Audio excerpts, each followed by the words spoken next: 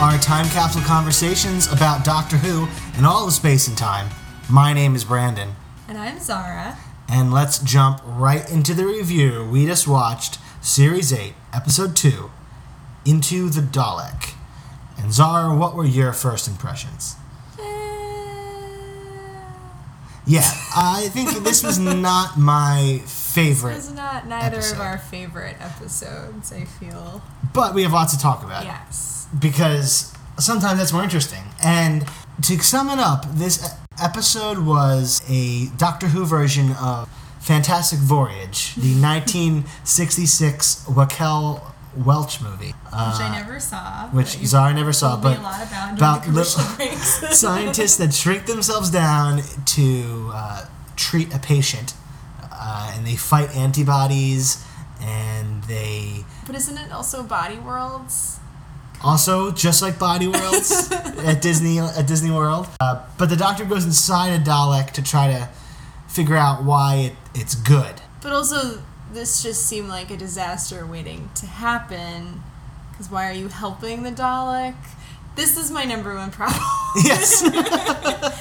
With this episode is like, by this point we know that helping the Daleks never works out, especially if there's like a lone Dalek who seems kind of sad and pathetic and it might have feelings, and all it's going to do is betray you. Because this really echoes, if not like almost too much, the Christopher Eccleston Dalek episode where they open the door and there's a Dalek there, and then the Doctor has to help the Dalek out. Yeah. And then the Dalek goes on a rampage. And then Rose is all like, oh, it has feelings, and then it doesn't, it's a trick. And similarly... Yeah, it's almost too close to that episode. Yeah. Which is weird because that was, I think, episode 4 or 5 of Christopher Eccleston's first season. Yeah, it was and this is episode 2. When I feel like there's a lot of baggage that comes with the Daleks, and if you are starting out introducing a Doctor, the Daleks aren't the best character to bring forward because, yes, everyone recognizes the Daleks, but they also bring too much story with them because they've come up so many times now. And it seems to be the same deal every time. Same deal every time. I'm really getting burned out on the Dalek. But they're just getting... They're too one note, and I love the Daleks. I love... their image as a Doctor Who they're so image, iconic. A symbol. I love Dalek Mania from the 60s. And you were playing me a Christmas song from the 60s. It wasn't Do They Know It's Christmas Dalek. It's something, I need Christmas to look Time it with up. the Daleks? Christmas Time with the Daleks, or All I Want for Christmas is a Dalek, but there's a whole album out there of 1960s novelty songs, some of them sung by former doctors that everyone should look up. Everyone should find them. But this episode, I think it tried to be too deep, but never got there because they're trying to mirror the new soldier character with having feelings, with the Dalek having feelings. Oh wait, new handsome soldier character? New handsome soldier character. I like this but guy. he had a tear. I know. Meaning he had feelings. So to show why a soldier would have feelings, they do a full hour going inside the head of a soldier. Like the ultimate soldier. The ultimate soldier. Yeah, it was just a bit heavy-handed. Yes, for me. I will say that I liked some moments, of course. I liked when Peter Capaldi did his Malcolm-like walk and talk. And I hope they have more Malcolm-like walk and talks. I feel like Peter Capaldi is finding his bearings as an actor, but I think that also works with the character trying to figure out who he is.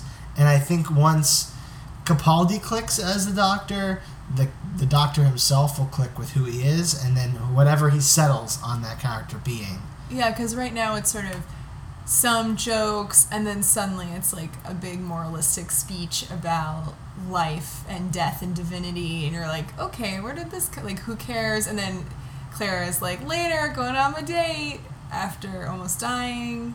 Yeah, and there's just lots of mixtures of tone that I didn't quite it's a soup of tone. It's a soup of tone. Soup, and inside the Dalek soup. Oh boy. Yeah. And I also didn't like I guess it was hard to also feel because I preferred that earlier Dalek with Rose chosen Christopher Eccleston because it was more about feelings and you cared more about the situation they're in, but this is like an anonymous spaceship. One thing that Doctor Who has, and one of my overall criticisms, and I would wish that someone would fix, whether Moffat will do it or the next showrunner will do it, is that when you go back into the past, they do such a good job of, this is the time period that they're in. Here's the character from the time period that you would want to see. Like here's Charles Dickens. Here's Charles Cleopatra, Dickens. Here's whatever. William Shakespeare. Here's the person you want to see. But when they go into the future in Doctor Who, there's this strange, crazy future that they just throw you into and then expect you to latch on to. But it's always a different point in the future. Humans are in different places in this future. There's no real canon. I'm sure someone sat there and mapped it out. They just drop you into a place and they call it the future. Yeah. When they do far future. When they do future that's closer, it gets a little bit more interesting. Like when they do the Mars base with David Tennant, they say, oh, this is in like 2090 or whatever. And you can you can feel it, you know? And in like New Earth and all the new, like that kind of, this is Earth in the future. But when they just throw you into space and say it's the future with no context of where this is, what time this is, Doctor Who gets messy. And at one point they were going to fix that. Russell T Davies was in talks with Star Trek Enterprise. This is real. Ooh. They were in talks with the last Star Trek TV show to do a crossover episode which would put Star Trek inside of the canon of Doctor Who, which would then give an actual future with a timeline to Doctor Who, which I feel it never really had. And I guess it's easier just to be like, we're in space, don't worry about it. But then I just don't care. Like when those people are dying, you're kind of like, who are they? Why do I even And I always think that those are some of the worst episodes. And I think if you go back and look at it, the episodes when it's just mystery future, those are the episodes that no one remembers. Yeah. Zara, this is your time. Speaking of things Zara likes. For Zara talks about Clara's hair and fashion. So Zara, tell us. Popular 2-episode run of Zara talks about Clara's hair and fashion. No new information on her hair, but I love that eyeball top. She looked great. She was wearing some high-waisted trousers. Do you think that's a Primark top? Oh, but it looked like a Primark top. Sometimes she has been... I actually know. I think it was more... Peep Show. Oh, Peep Show is all about Primark tops. Because they know their characters are written. Those are the characters who are going to go to Primark. I don't know if Clara would go to Primark. She would go to Miss Selfridge, maybe. H&M? H&M, yeah. Go to Next. But you were into Clara's new Yes, boy. I was very into that, and I was actually a little disappointed when the doctor showed up in the cupboard. I was like, no, I want to see the scene where they have their, like, quirky, meet cute date. Yeah, because when Doctor Who does present day, it does feel like just like an English soap opera. Or like a fun, just drama, dramedy kind of thing, like an hour-long drama. Yeah. Oh, I mean, it's not Skins. It's not Skins. Not Skins level. But yeah, it's very. But you're into that storyline, and do you hope that this new guy? I think the Doctor and him are gonna meet. Because they established that the Doctor doesn't like soldiers. I know, which was another thing that that lady lost everything, and now that's like, nope, you can't ride on the spaceship. Later. But he's done that before, because he's turned companions away a lot. So if you're not up to his standard of like a blank slate, because I feel naivete. I also feel like the Doctor always takes people that have no importance to history. Yeah. Because then you can't mess it up. Like he's flirted with queens before. And they're busy, the queens. But he rarely has the queens on as a companion. It's not like he's going to rip someone from history that'll be missed. I just imagined her, because you know how she like kissed her uncle goodbye? And then she'd have to go back and be like, actually, going to stick around here. I hope that's okay. He didn't want me. He didn't want me. This is all embarrassing. This was a mythology-heavy episode. Yes, and I had some questions, and Brandon said, wait, I'll tell you later on this podcast. And so it's now time for Brandon's Corner. Which is what Zara wants to call when you ask me about classic Doctor Who questions. Brandon goes in his corner and explains. Okay, so I'm in my corner now. I moved to my corner. And this was all started from me being like, asking, this is when Peter Capaldi, the Doctor, asks, or was talking to Rusty the Dalek. Rusty the Dalek. And he says, like, oh, I remember you on Scarrow or something like that. Yes. And I was like, what's Scarrow? Okay, now this is all classic Who stuff. They've dropped it into the new Who a little bit, but the Daleks were born on the planet Scarrow. There are people on there called the Khaleds, Kaled, which is an anagram I see what's of happening. Dalek. And there was a guy, a scientist on Scarrow named Davros, who wanted to create the perfect soldier, the perfect being, because he was such a flawed individual, which is just like Hitler. Comedians always joke that the Daleks sound like Germans, and it makes sense for the time they were invented. No, but they were meant to, they're Nazis. Fully Nazi. And they're mutated versions of the Khaleds. And the Khaleds were human being-looking creatures, and these are little squid creatures that live inside of the tanks. Like Krang. Like Krang. A lot. They look just like Krang. They look a lot like Krang. And the interesting with the Daleks is that they were, speaking of second episodes, they were introduced in the second episode of Doctor Who of all time. So the character that would make that show into a household name, because the Daleks exploded. After that second episode, the Daleks became a cultural phenomenon in England. Not even so much Doctor Who. There was toys, there was movies. There were Christmas singles that we were talking about. But there were like movies, Doctor Who and the Daleks, and I have that poster up in my living room, and Doctor Who is a tiny little word and the Daleks, and it's just a massive word, the Daleks. The kids loved the Daleks in the 60s because they were so scary, and you can't have a Doctor Who without the Daleks, so I feel like maybe they got the Daleks out of their system, and I hope they don't bring them back for a while until someone figures out how to do them interesting again. Yeah. You know, they're just hard. not. They're just not.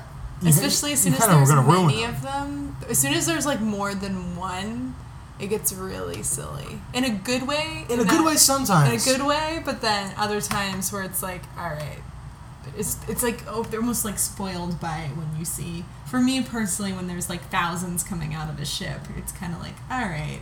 I like the first Clara episode was the last time I saw the Daleks, and that one had all the Daleks in a room, and it was all versions of the Daleks. That's what I like. And they were all fighting with each other. Yeah. That's great. When the Daleks are really, really silly, they're the best. But when you try to make them scary again, I feel like people that grew up in the 60s think of the Daleks as this ultimate scary image, and nowadays they're used best when they're funny. Oh, because actually you reminded me, I want to see if we can make a gif of this or something, but when the Dalek rolls away at the end, when Rusty the Dalek rolls away, he does this perfect, like, toss over the shoulder. Yes! I noticed that too. And I was like, this is amazing. It's like shady Dalek rolling away. It was like the Luigi thing, but it was just like rolling away, but I'm still going to look at you, and I'm going to look forward, and then I'm going to look back. Yeah, it's just a Dalek one stink eye. Shady stink eye. I loved that. So they can still have fun with it. Well, to keep the Dalek train running, it's time for our game czar, which is delectable. Oh. And so this is when you tell me if this has hurt a Dalek in Doctor Who lore. Okay, I'm ready. Uh-oh. Are you ready? If you get it right, you will hear. Fantastic! If you get it wrong, you will hear. Oh. Ready? Here we go. First one, banana peel. No. Fantastic! Right. Pride. Ooh, yes, that's heard a Dalek. Fantastic! Hubris. That's probably their number one That's enemy. number one. That's their Achilles heel is pride. King Henry VIII's hunting beagles. Oh, is that real? What do you think? I want it to be real. Does that make a difference? Fake. Fantastic! I want it to be real so badly. Dinosaurs. Real? Fantastic! Does it eat it? Fantastic! In the comics, the dinosaurs have hurt the Daleks before. Oh. Rocks in their way. Rocks, comma, in their way. In their way. True? Fantastic! That's in an episode, actually. Fresh baby smell. No. Fantastic! I thought it might for a moment. Metallic bats. No. No! They're metallic bats? Metallic bats have hurt the Daleks on Doctor Who in the past. Oh, no. The common cold. True? No! I thought it would be like... No, not It's like Independence not Independence Day. I was like, oh! No, not in It's a War of the Worlds. Independence Day, I believe it's Jeff Goldblum and Will It's more, Smith. the cold is a metaphor in Independence Day, but in War of the Worlds. No, they literally blow them up in Independence Day. I No, don't. but no, he has the virus. Remember, because he sneezes and then he knows, like, he makes the computer virus, doesn't he? And then don't they? Oh no. No, it's a no. computer virus. It's not an actual virus. It's a computer virus. Yeah. Independence Day is not as metaphoric as you think it is. But they call it a cold anyway. Okay, finally, Fine. biscuits. Ironsides loves biscuits, but I don't know if he. No.